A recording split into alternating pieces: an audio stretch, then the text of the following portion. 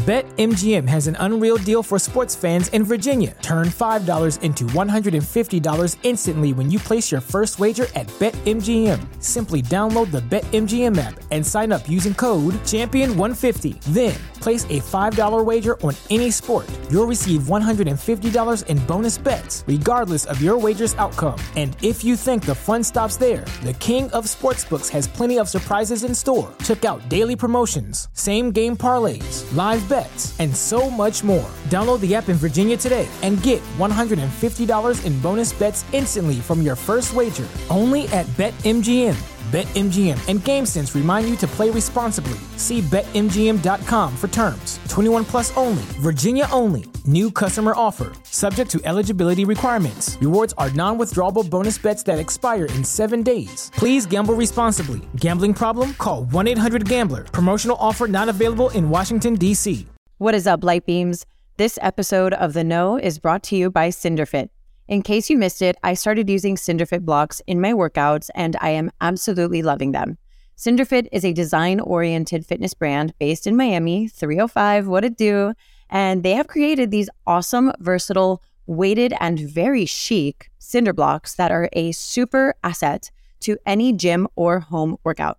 I can't wait to tell you all about my experience with them mid-episode, and you already know you are going to be able to use my unique promo code, NikkiSpo, when you check out at www.cinderfit.com. Thanks to Sana Skin Studio for supporting the No podcast. Sana is a skin studio that is shifting the relationship with your skin and your products through goal-driven facials, real guidance, and clean skincare. Stay tuned for our promo code so you can receive $25 off of your first facial at Sana Skin Studio. Welcome to the No podcast with me, Nikki Spo. What is up, light seekers and truth speakers? Today, we are getting the chance to chat with Dr. Erika Velez, who is a clinical psychologist who has helped thousands of individuals find peace through her work as a psychologist, but also on her online platform at The Mindful Corner, where she helps people improve their parent-child relationships and their relationships with themselves. Here is your weekly reminder to subscribe to The Know if you haven't done so already. And if you're feeling called to leave me a 5-star rating and review, it would mean the world to me. So Dr. Erika Velez, this work is her calling. Helping people understand themselves and take control of their lives is something she looks forward to every single day. She is a bilingual psychologist who is passionate about helping her diverse clients find their inner strength and peace. She mainly aims to help clients find the tools they possess within themselves to reach a higher level of emotional growth. She works with clients of all ages and backgrounds and has a tremendous amount of experience with postpartum and perinatal moms, kids and teens, and behavioral consultation. Today, we are going to talk about how our relationship with ourselves can impact our children in positive and negative ways, and how we can grow, learn, and adapt in our environments in order to create lasting, healthy relationships with ourselves, our loved ones, and especially our kids. For me, as a mom who is working hard to break generational trauma bonds so that I may be a healthier, better functioning parent, Dr. Erika Velez's words have brought me so much inspiration via her platform, The Mindful Corner, and I'm excited that we get to hear from her today. So let's get started.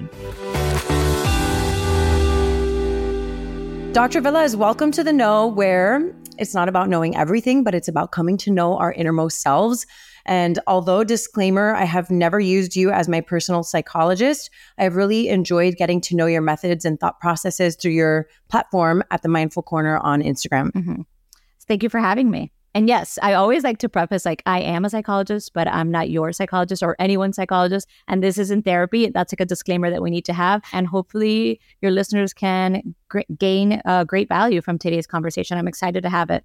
Definitely. Me too. Okay. So today I mostly want our listeners to get some deep real life insight on how our relationships to ourselves matter like a lot when it comes to specifically parenting, and how our generation is working their tails off. Like our generation specifically, right? Like working our butts off to break old unhealthy patterns so that we can show up better in the world for ourselves and for our kids.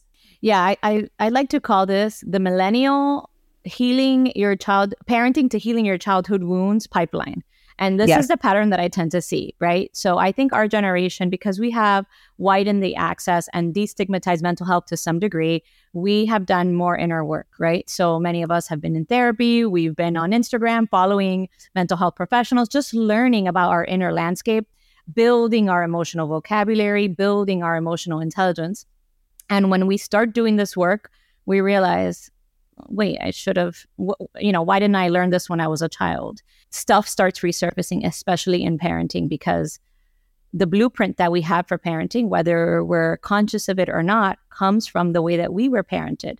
And so if you're trying to change that narrative and parent in a different way, that kind of brings up the way that we were parented or things about our own childhood that have been unresolved and that need our attention. So I find that to be the case, that a lot of people from our generation, millennials specifically, are doing a lot of this inner work right now at this time period. I think I call it the Great Awakening. Like, I think women are waking up. I think everybody's waking up. I think parents are waking up. I think we're all looking at ourselves and being like, wait a second, that really didn't work out so well. And that's not to say that like the things that we do as parents today, and we'll get into all of this, but like the things that we do as parents today aren't going to impact our children in positive or negative ways, like down the road, but I think that at least like we're more open. A lot of us are becoming more open to receiving those downloads, But before we get into all like this nitty gritty, I want you to tell us a little bit about yourself, like just so our listeners get to familiarize themselves with who you are. Like, where did you grow up? What made you want to get into psychology in the first place? Okay. So I grew up here in Miami. I am a first generation Cuban American, and I always just had a knack for like chatting with my friends, giving them advice.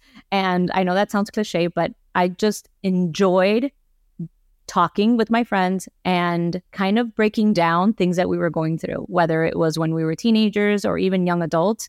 And I took an AP psychology class in high school. I grew up in a low-income household, and I have very specific first-generation experience of what it feels like to be like in between two worlds. Like, my parents are Cuban, didn't even speak English, and I grew up in this world, and the intersection between those two worlds kind of left enough for me to try to analyze, and I had enough content to kind of dig into here. But again, then I ended up, I've always been interested in why we behave the way we behave, I always say I have a hyperfixation on just people. Just always been naturally curious about people. Why is it that we act the way we do? What are the patterns that kind of shape our relationships? And I said, what better way than to make a career out of it? So that really was why I was like naturally curious and interested in just humanity in general. And I went on to get my bachelor's, my master's, and my doctorate in clinical psychology. And while I was in the program, I could have sworn I was going to become a forensic psychologist because I just loved watching all of those murder mystery shows. I'm obsessed with murder mysteries, okay? What does that say about me? I don't know. I mean, I was endlessly obsessed with them. But then when I started doing that work and taking the courses, I was like, okay, I love learning about this, but I can't see myself doing this work. I started realizing, I'm actually a scary cat. Like, what am I thinking? I'm going to go into the prison system. I'm like, no, that's not for me. So I've also always loved children. I've always joked that I rather talk to children than some adults at times. So then I went ahead and did a child concentration, and I became a child psychologist. But my internship was a generalist. So I worked with adults, with children, with individuals across the lifespan. And that I had really good training.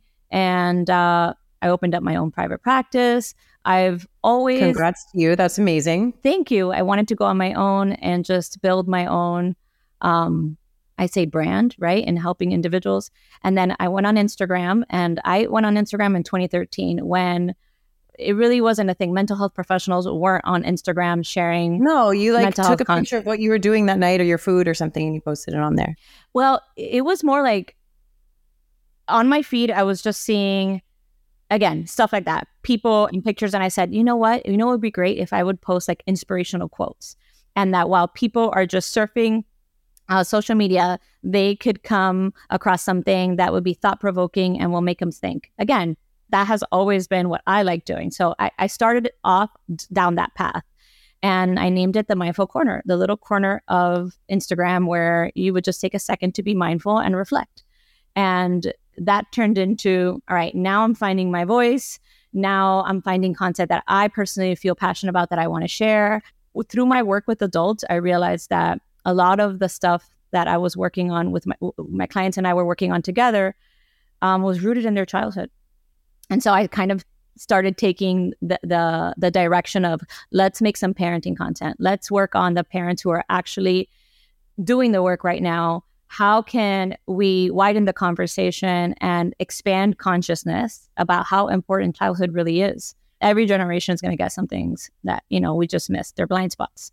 But now we do have a lot of information. And the example I often give is like, we all rode around in our parents' car without a car seat. But with time, we realized, that's kind of unsafe. And now we know better and we do better, right? And so the same goes for our parenting. We realize, it is impactful. A lot of the messaging that we get, and again, we're going to get into that today, that we get that kind of paves the path for how we treat ourselves and how we relate to others, whether it's romantically or in friendships or in parenting, comes from these early childhood experiences that, unless you have become conscious of how much they're impacting your day-to-day life, and you're doing the work to either unpack or untangle some of this subconscious programming, it is in the driver's seat of our lives.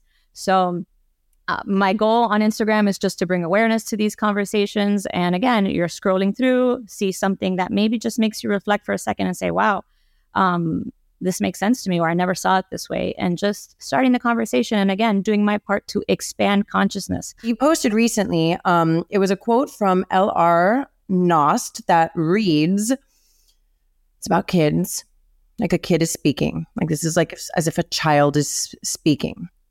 So you want me to grow up into an adult who thinks for myself, acts independently, and stands by my choices. But while I am a child, you want me to be submissive, compliant, and pliable. This hits for me. Okay, so like Dr. Velez, this hits for me hard. A, because I was that child, right? I feel like I knew who I was from jump. Like I really knew who I was, right? And I like had my boundaries and I had the world telling me how to be. And it, it wound up for me personally making me very angry.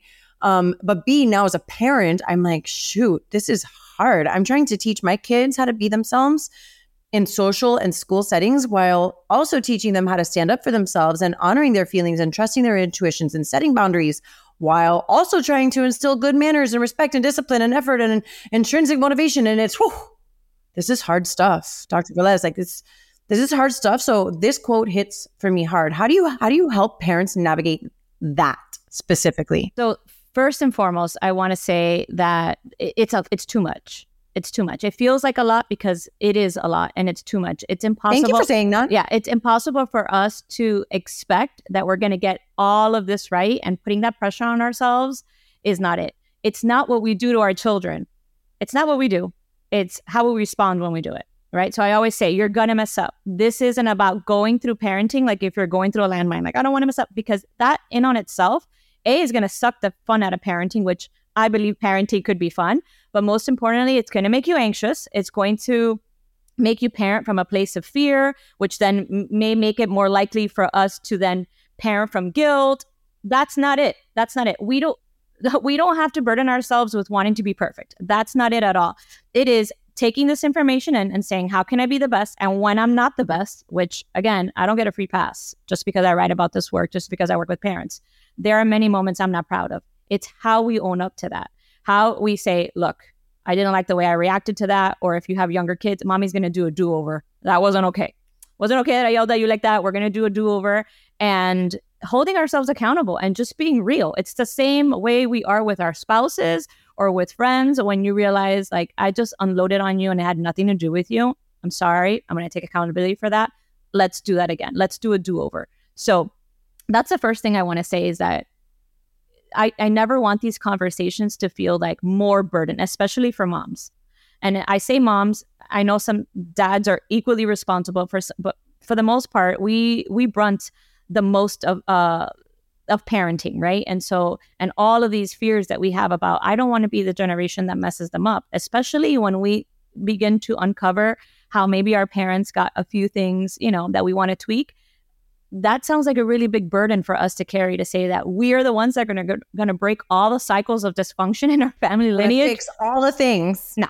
Okay. So we're going to be compassionate with ourselves and realistic about what we're actually here trying to achieve. And the first and foremost is being a human, and humans make mistakes and we are imperfect. And so with that comes imperfect parenting. And so back to the quote, we don't want to tame our child's personality away, right? So you're a strong-willed little girl, you have your boundaries, you feel instinctually what's right for you and what's not, but we do need to participate in society. And so for many generations, what we did is just say children, they don't speak, they don't have opinions, you just have to blindly obey, right? And what we're realizing is that has consequences. What happens when I shut myself off as a child and I said, all right, I'm just going to be compliant? Because the thing about children is that they do have to survive the household in which they live. And so eventually they realize, okay, it's unsafe for me to have my own opinion. It's unsafe for me to go against my parent because of whatever their circumstance was. But they slowly start turning off their inner voice and adapting, because again, they have no other choice than to survive the household in which they're living in. And so then we get into adulthood and we're wondering, why do I find myself betraying myself in romantic relationships? Why at work do I not feel like I can communicate my wants and needs? What are my wants and needs? I don't even know myself. I find myself just kind of either masking or people pleasing. And so where did the messaging go wrong? When did I abandon the little me that lived inside of me? And a lot of the times it had to do with the messaging we got from our grownups, the grownups that we lived with, whether they were the teachers that left an impression on us, or our parents, or whoever was caretaking for us. We got the message somewhere along the line that what we wanted, what we felt, what we thought, it didn't matter. And so now we know, again, through research, how that has consequences and how that seeps into our adult life. So with that information, how can we raise children who have a place to assert themselves, but do so in a respectful manner? And the challenges that can come from raising these children, because we could want that for our child, but then sometimes we just need to get out the door and I just need you to listen to me. Right. So how do those two things coexist? And it is a dance. It's a North Star to keep in our parenting that I don't want to. Oh, I love that. I don't want to tame my child's unique spirit. And I do want to give them opportunities to express themselves. But ultimately, I want to build a relationship with them. And if you read my work, you see that that's my focus, is to build healthy, positive relationships with our children where they see us as effective leaders, meaning we are running the show here.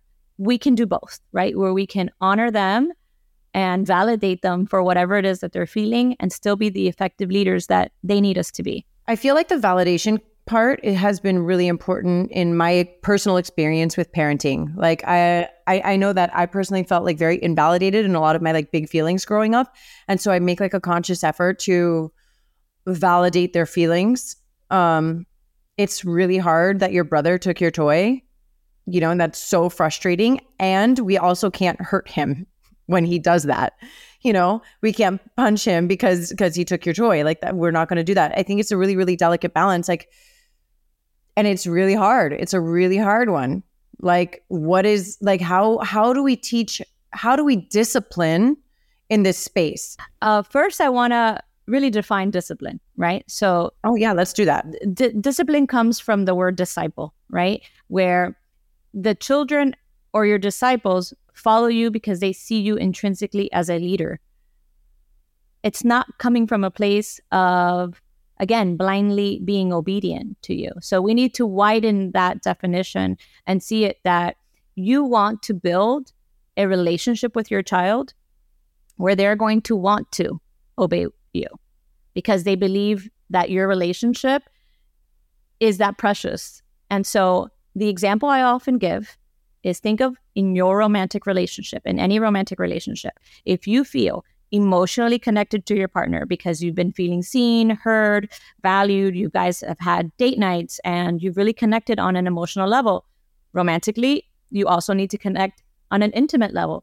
When that fire is burning, you are much more likely to let go of the little things. You are much more likely to just say, I feel so connected to you. I want to keep that connection alive that I don't care if you didn't do this X, Y, and Z. I'm willing to overlook that. Similarly, when we feel disconnected, any and everything becomes a fight because we are fighting superficial fights that really have to do with the fact that we are disconnected, right? So this is a human need and desire for us to feel connected. And so for children, their connection, their security comes from being attached to us. So when they feel disconnected from us, when they feel that their worldview is not being valued or mattered, or they're just being chauffeured around life and they don't get to demonstrate their autonomy, they're going to fight you on all of the little things because they are betraying themselves otherwise. So you're going to have much more challenges with misbehavior and just them trying to, especially if you have a strong-willed child, which is not a bad thing. It's a great quality to have, but those children are going to be much more challenging to parent because they don't want to just blindly follow you because you're the parent. I need a buy-in, and the buy-in is the relationship. So when we nurture the relationship, you tend to have children who just tend to be more cooperative because they want to maintain that little flame. I want mommy and me to be good. And so I'm going to be more likely to say, all right, I'll go along with you.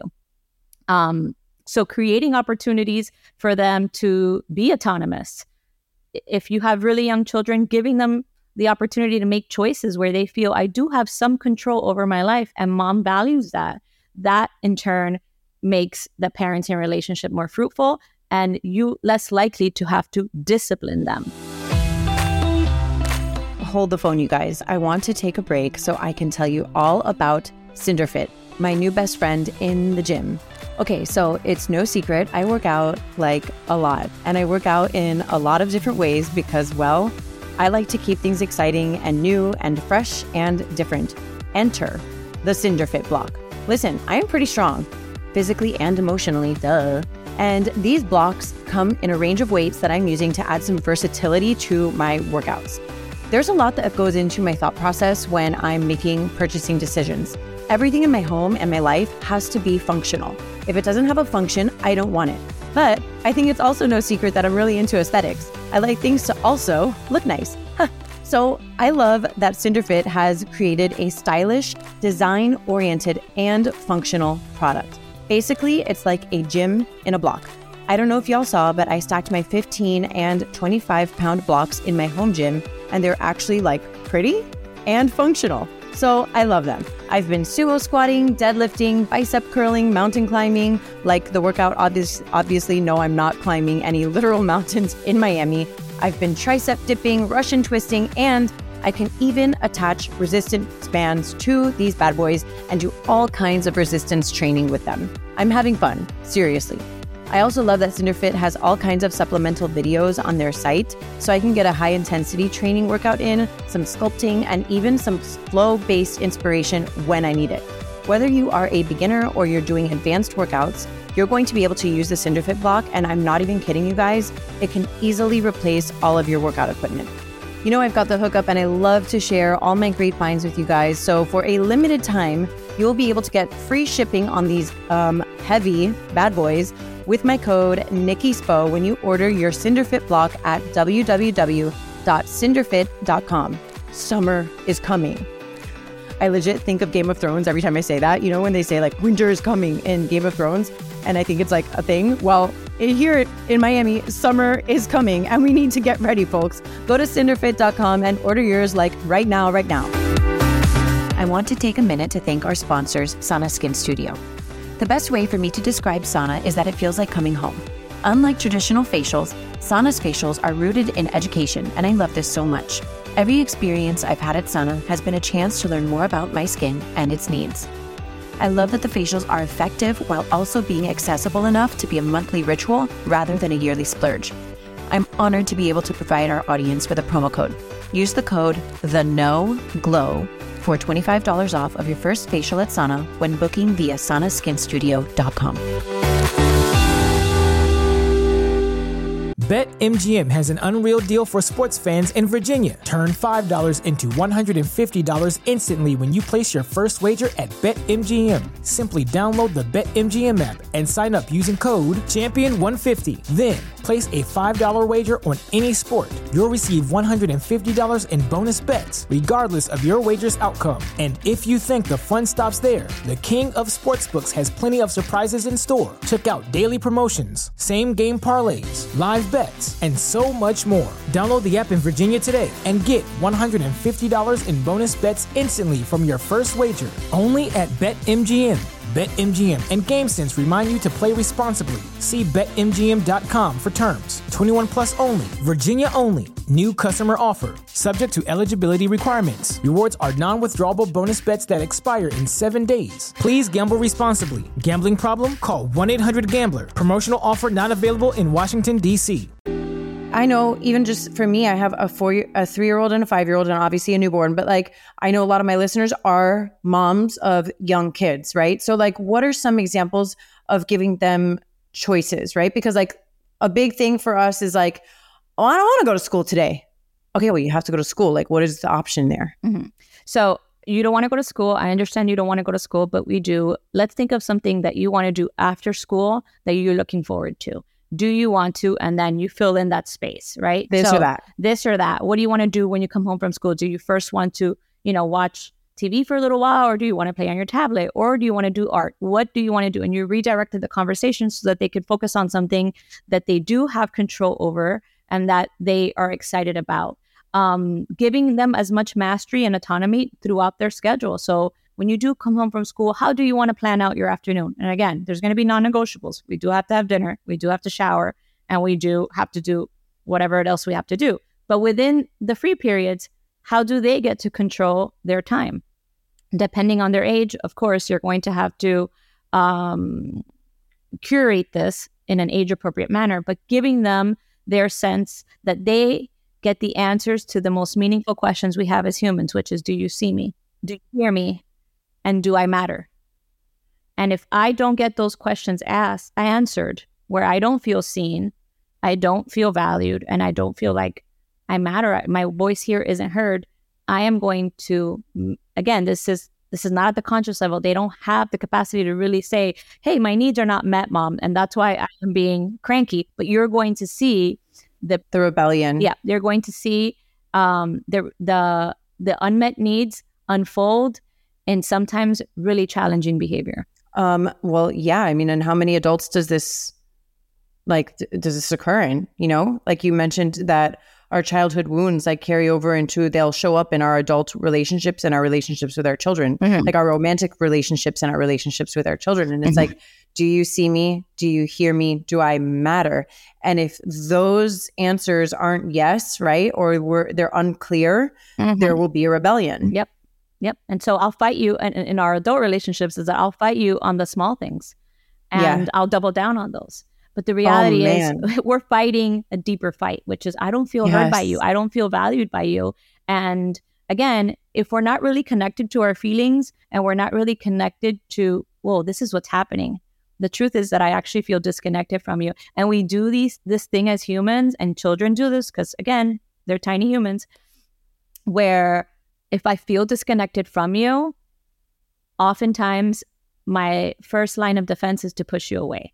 So it's like, let's say you've been waiting to talk to your partner all day and they finally get home and now you're like, yeah, I don't want to talk to you. When in reality, all I wanted to do was talk to you.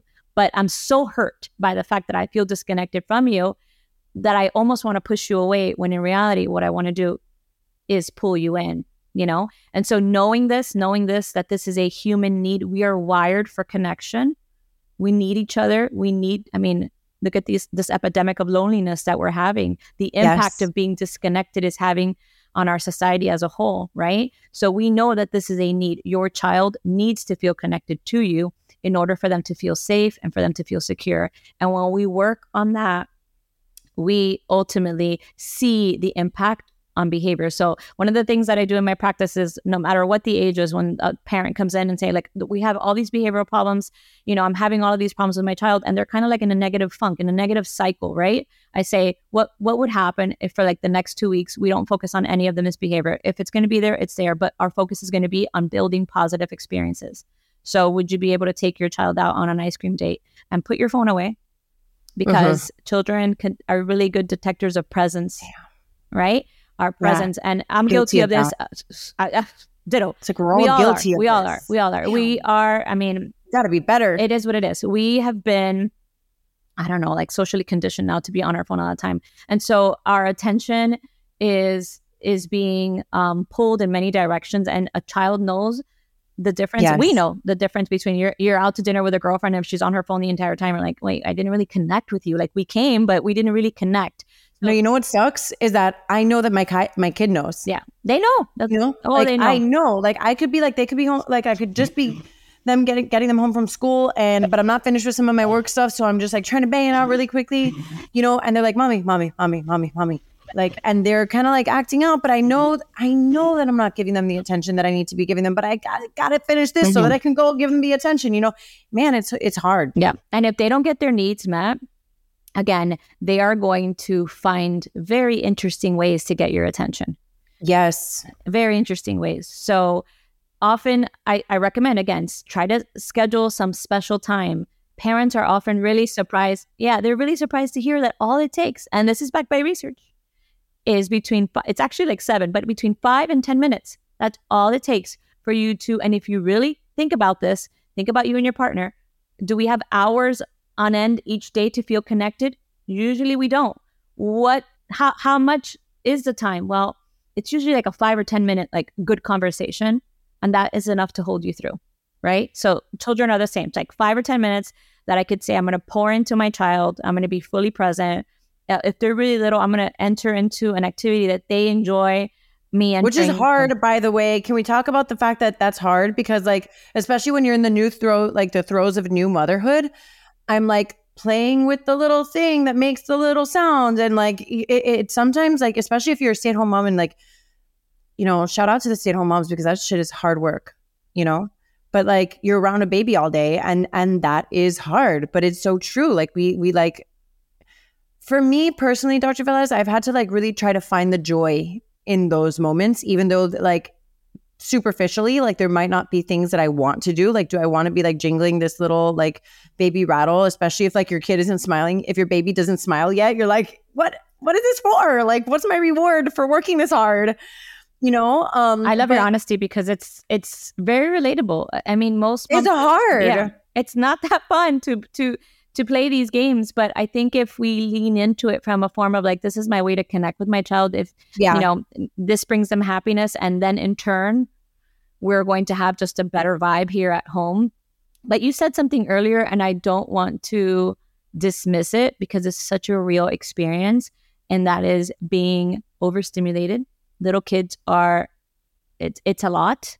It's a lot physically. There's a lot of touching. There's a lot of physical demands that we have on our body. There's a lot of physical labor involved in rearing children. And then there is my personal struggle, which is the noise. A lot of stimulating noise. Yeah. The noise. And our feelings are important too, right? So again, I always want to merge the two, that yes, we understand the deep need to connect with our children and to build their emotional intelligence and to build their well-being. But at the end of the day, we're human too. And so understanding like, what are my limits? When do I feel like I'm getting tapped out? And how do I create spaces for myself where I have the opportunity to disconnect from this role? That gets tricky because everyone's situation is different, especially if you're a single parent, right? But these little mental vacations, I like to call them, pouring back into our cup. Because one thing I know for sure is that no matter what we do as parents to try to provide the best responses and the best care for our child, mom's mental health, and I'm going to go ahead and say moms, because I know dads are important too, but mom's mental health is at the top of what the family needs. Amen. If mom is not okay, right, everyone suffers. And again, Right. I don't mean that to burden us. I just mean it as a family, we need to come together and support mom and say mom's needs are important. And if you can't physically exit the home, again, in some cases, parents are parenting on their own, whether they're single parents or their partner works a lot. We need to create and protect this space, even if it's 10, 15 minutes where we have coping skills in our kit, ways to regulate our body, where we can come back to ourselves and say, I am pouring into myself so that I could be full enough to then pour into others. I mean, and this like opens up this whole other concept of like how we identify women. You know, I just recently started asking mostly men, but like I ask women also, like, well, who is a woman that you most admire? And it's been really interesting. And I do this in a non-judgmental way. Like I'm not judging what you say. I'm interested. And I'm like, I want to ask this thought-provoking question. And I want our listeners to think about this too. It's like, when you think about a woman who is the most inspiring woman to you, whether that person is in your life or it's a person outside of yourself, like outside of your like known circle. And then a person answers and I ask, what are the qualities that you admire about that woman? And so far, with like a lot of the men I've asked, they've been like, my mom is the woman who is most inspiring to me, which is wonderful, right? And then I asked, like, well, what were the qualities that made you admire her so much? And a lot of those qualities are like, she was so selfless and she took care of everybody, and she held down the fort at home, and she gave up her work to be with us. And I'm not saying that is bad or good. I'm not saying that. I am not opining on that response. I'm just interested in the consistency with which it has been, that I have observed, that those are the qualities that are admired in women. Mm-hmm. Martyrdom. Is their selflessness. It's martyrdom. That's right. Yep. Self-sacrificing. Right. Mom eats last. That's right. Mom takes care of everybody's needs. Mom is like, that's right. Kind of pulling herself together at the end of the day. And, I think it's up to our generation to say no. That I can, because when does it end? If we teach this to our daughters, when does it end? When does it end? Are we just passing that? Are we just passing that on? I think it goes a long way. I love Bluey, that show Bluey. And there's this episode where mom has had enough. And it's because Bluey is in the kitchen playing his flute or her flute. And then the other child is just asking her for a snack. And we've all been there where we're like, I can't take it anymore. And she's like, I'm done. The dad comes in and she's like, I need 20 minutes. I need 20 minutes to regroup. And then the kids are wondering like, do you not love us? And then dad is like, no, mom just needs to regroup, right? And so I think we are starting to. Dad. I love the writers on that show, because it's like we're starting this conversation early on. Like kids are learning. So my kids know, like, okay, mom needs her 20 minutes, and I'm like, yep, I absolutely do. I want them to know that caring for myself is important, because I want them to be able to care for themselves. I want them to know that love and limits coexist. I can love you and I can have a limit. I'm done. We're done talking today. I am done.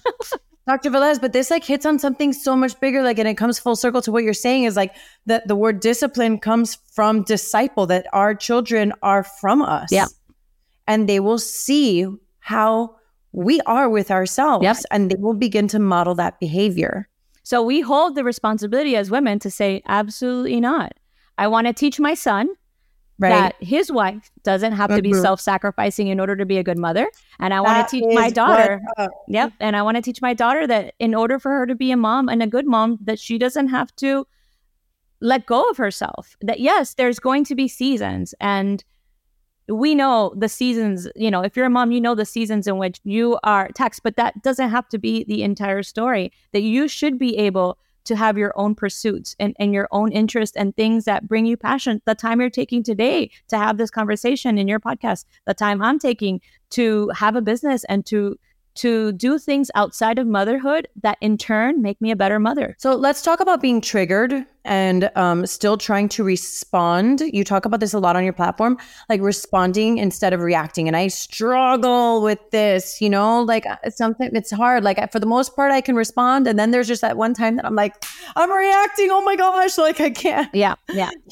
So doing our own inner work is essential. And I do want to make this disclaimer. So a lot of the times our triggers do come from like unhealed wounds. Absolutely. Other times our triggers come from just, again, being overstimulated, right? So it has nothing to do with our childhood. And I want to make sure I define that, because there has been some talk about, all your triggers come from a deep, dark place, that we need to explore endlessly in therapy.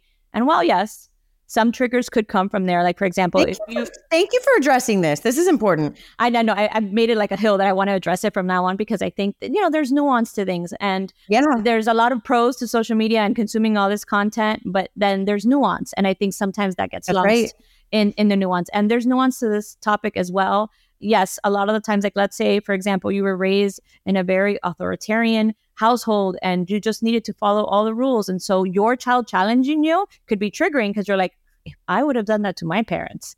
My parents would have. And so it is an innate trigger that a small child is going to be defiant. So there's that. And that could come from that dark place. And that in on itself is maybe something you want to unpack in therapy or on your own self-work.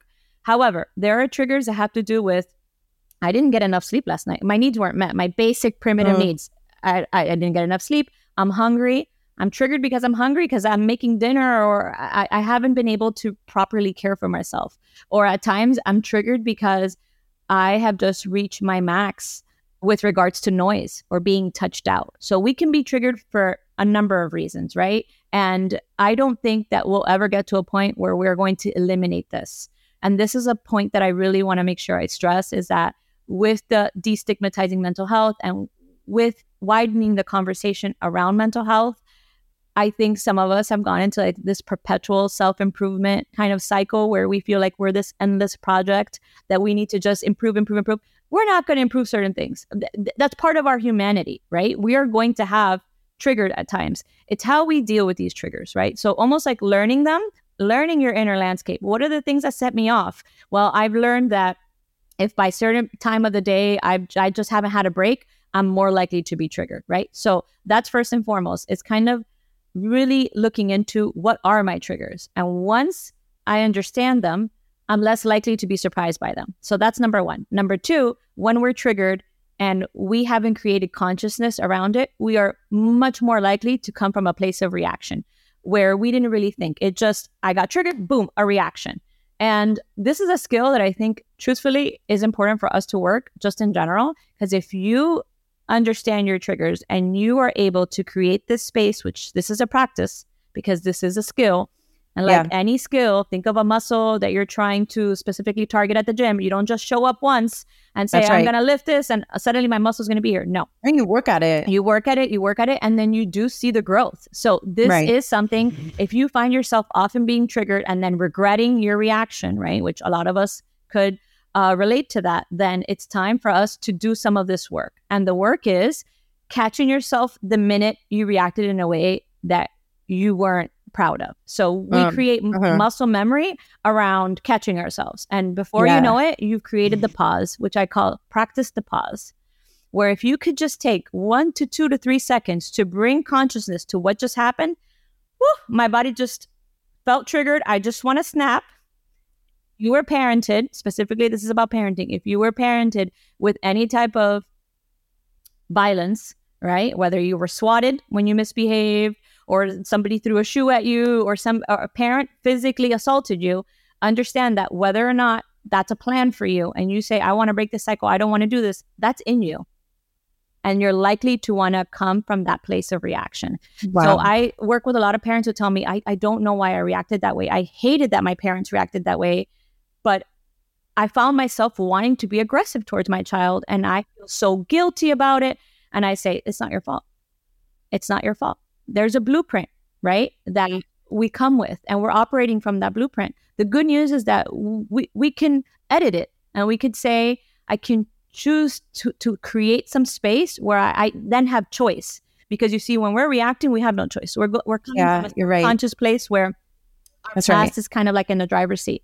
But if we practice the pause, then we get to, even if it's 2 seconds, we get to choose. Now I have choice. How do I want to respond to this? And if in that moment, in real time, I am unable to really find an effective choice, I can at least choose to remove myself from the room. So let's talk about then the power of reconciling with your child and taking accountability for our own actions as adults, and what that models for them. So I love that you mentioned that, because repair is my jam. Right? I don't want to come ever from the place of like, let's avoid, we're human. That's not where it's at. Really, when we look at trauma, it's not what happened to you that matters as much as what didn't happen after, right? So what didn't happen after? And again, going back to our personal relationships, oftentimes it's not necessarily what your partner did. It's the fact that it either went unacknowledged or just brushed under the rug, or it really wasn't addressed properly, because we're going to make mistakes. So I rather focus on repairing. What do we do when we did mess up? Because we're going to.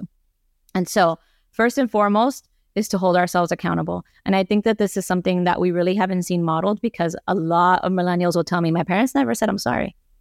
Right. Because maybe they felt still to this day. They have a really hard time, especially the boomers. I mean, I don't want to... Right. Sorry, boomers. We really have a hard time with holding ourselves accountable. And I think it came from a place of like, if I demonstrated defeat to my child, that maybe then, they'll take the reins and then I won't have power over them. It probably came a place from fear, deep. Right? Yeah. It probably came from that place, right? And again, I don't want to make generalizations, but these are themes that I often see in working with these individuals, is that they think like, if I apologize, that I'm giving away my power. And that couldn't be further from the truth. There's so much to learn when we apologize to our children. First, we remove them the burden of being perfect themselves.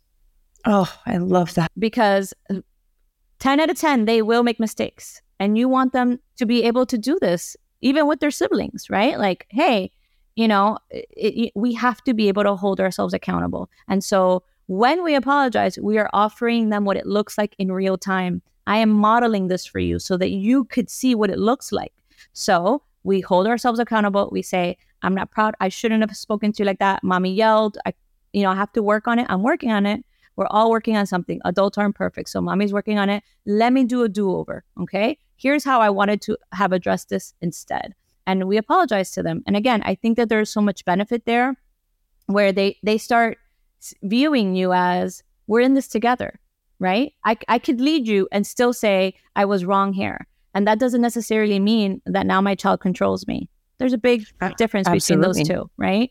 And so I'm all about repair. Repair is essential. Give me one healthy relationship, show me one healthy relationship, and you will see that they have mastered this skill of how do we make up. And it's usually not ignoring problems, brushing them under the rug, because when we do that, we are harboring the recipe for resentment. And resentment just ruins the relationship from the bottom up.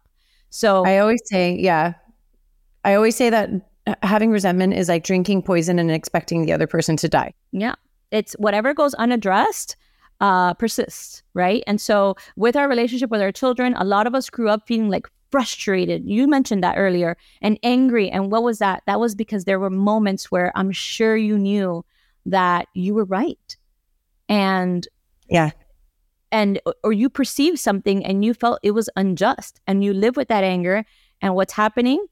And it's happening in, I don't know if it's becoming a trend, but I'm definitely seeing a lot more of it now, is that as we work on, us millennials, as we're working on identifying these things, a lot of anger is resurfacing from our childhood. And sometimes we bring that into the relationship with our parents, and we say, why is it that when I'm around my parents, I feel, anger or rage, and it's now my parent is lovely, they haven't done anything to me. Let's say they're helpful, or they're calling me just to check in on me. But there's this feeling, right, that a lot of people are reporting. And it's like, I feel angry at them. And then I'm judging myself for it because I don't know where it's coming from. Well, and sometimes I think about it like, obviously, like I'm very open on my show about some of the things of my upbringing. And, I have not disclosed everything about my childhood, but I'm pretty open about a lot of the things that did happen.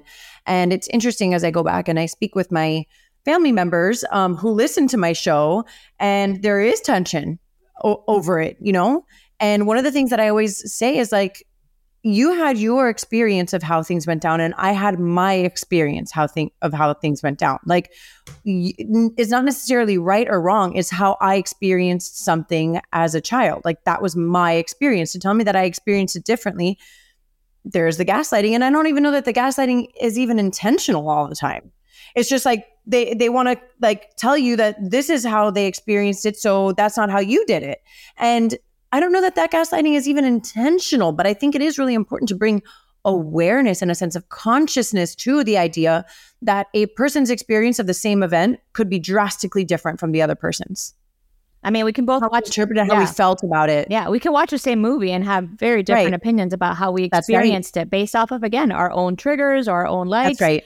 Absolutely. And I think that has a lot to do with our own emotional growth. I think the more you work on yourself and the more emotional growth you have, you tend to be more open to differences, right? People who are more closed off tend to just, they subscribe to something and they don't want to veer off of that. And again, not to pathologize that, but that brings them some safety. And so you challenging that belief rocks their world because they really haven't explored their inner landscape. So I want to close with reading a quote that you posted, and I just reposted it this morning. And so it shook me to my bones. And I think the more that we've spoken just in this chat, Dr. Velez, like the more I realize that it's not just geared towards one type of relationship, but really could be a romantic relationship, a parent-child relationship, any friendship, like you mentioned. But the quote is by Heidi Pryby, and it's a long quote, guys. But it's beautiful. So just stay with me and hear me out. And it goes, "To love someone long-term is to attend 1,000 funerals of the people they used to be. The people they're too exhausted to be any longer, the people they don't recognize inside themselves anymore, the people they grew out of, the people they never ended up growing into. We so badly want the people we love to get their spark back when it burns out, to become speedily found when they are lost. But it is not our job to hold anyone accountable to the people they used to be. It is our job to travel with them between each version and to honor what emerges along the way. Sometimes it will be an even more luminescent flame. Sometimes it will be a flicker that disappears and temporarily floods the room with a perfect and necessary darkness." And I just thought that was so beautiful. I'm so grateful that you shared that because it really resonated with me. I actually went out and bought her book and I started listening to it, which is really great. And so, from working a program of recovery, I've heard so many people's stories, and you listen to people's stories over and over and over again. And I'm sure you can relate to this as a psychologist. It's like everybody is feeling the same thing. It's just in a different package. Yep. Like we're all longing for the same thing. It just comes in a different package. Mm-hmm. And I hope that that's what people find comfort in by coming to this show, is the feeling of coming home to themselves through a sense of community and through a sense of mutual understanding and acceptance of each other. Dr. Velez, thank you so much for your time today. I know you're a busy person, and of course, I just know that we're going to help so many people. And even if we don't help so many people, if we help just one person today, we'll have done something really, really beautiful. I enjoyed my time with you. Thank you. You're a beautiful soul. So thank you for inviting me. I hope the listeners drew something from this and it reignited some flame within themselves to either feel validated in their experience, to know they're not alone, and especially if you're a mom, to take care of yourself because you're important. What is up, Truth Speakers? Thank you so much for listening to this episode of The Know, brought to you by Cinderfit, my new favorite piece of workout equipment, which can easily replace all of your existing workout stuff. Because no one likes clutter. You can pretty much do it all fitness-wise with a Cinderfit block. So, like I said earlier, summer is coming. It's time to get your fitness game on so you're feeling great, not just for summer, but for life. Get free shipping on your heavy Cinderfit block for a limited time by using my code NikkiSpo when you check out at www.cinderfit.com. Enjoy! This podcast was brought to you by Sana Skin Studio. Be sure to use my code TheKnowGlow for $25 off of your first facial at Sana when booking via sanaskinstudio.com. More than a skin studio, Sana is a movement towards healthier skin and self-love.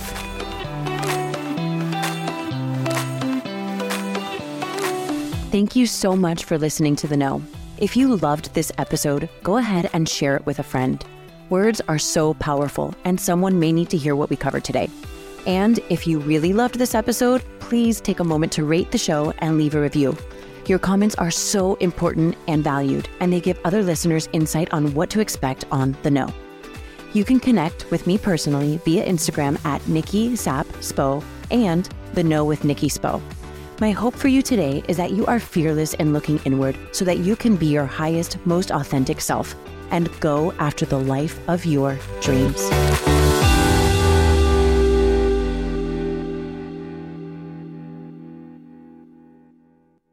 BetMGM has an unreal deal for sports fans in Virginia. Turn $5 into $150 instantly when you place your first wager at BetMGM. Simply download the BetMGM app and sign up using code Champion150. Then, place a $5 wager on any sport. You'll receive $150 in bonus bets, regardless of your wager's outcome. And if you think the fun stops there, the king of sportsbooks has plenty of surprises in store. Check out daily promotions, same-game parlays, live bets, and so much more. Download the app in Virginia today and get $150 in bonus bets instantly from your first wager. Only at BetMGM.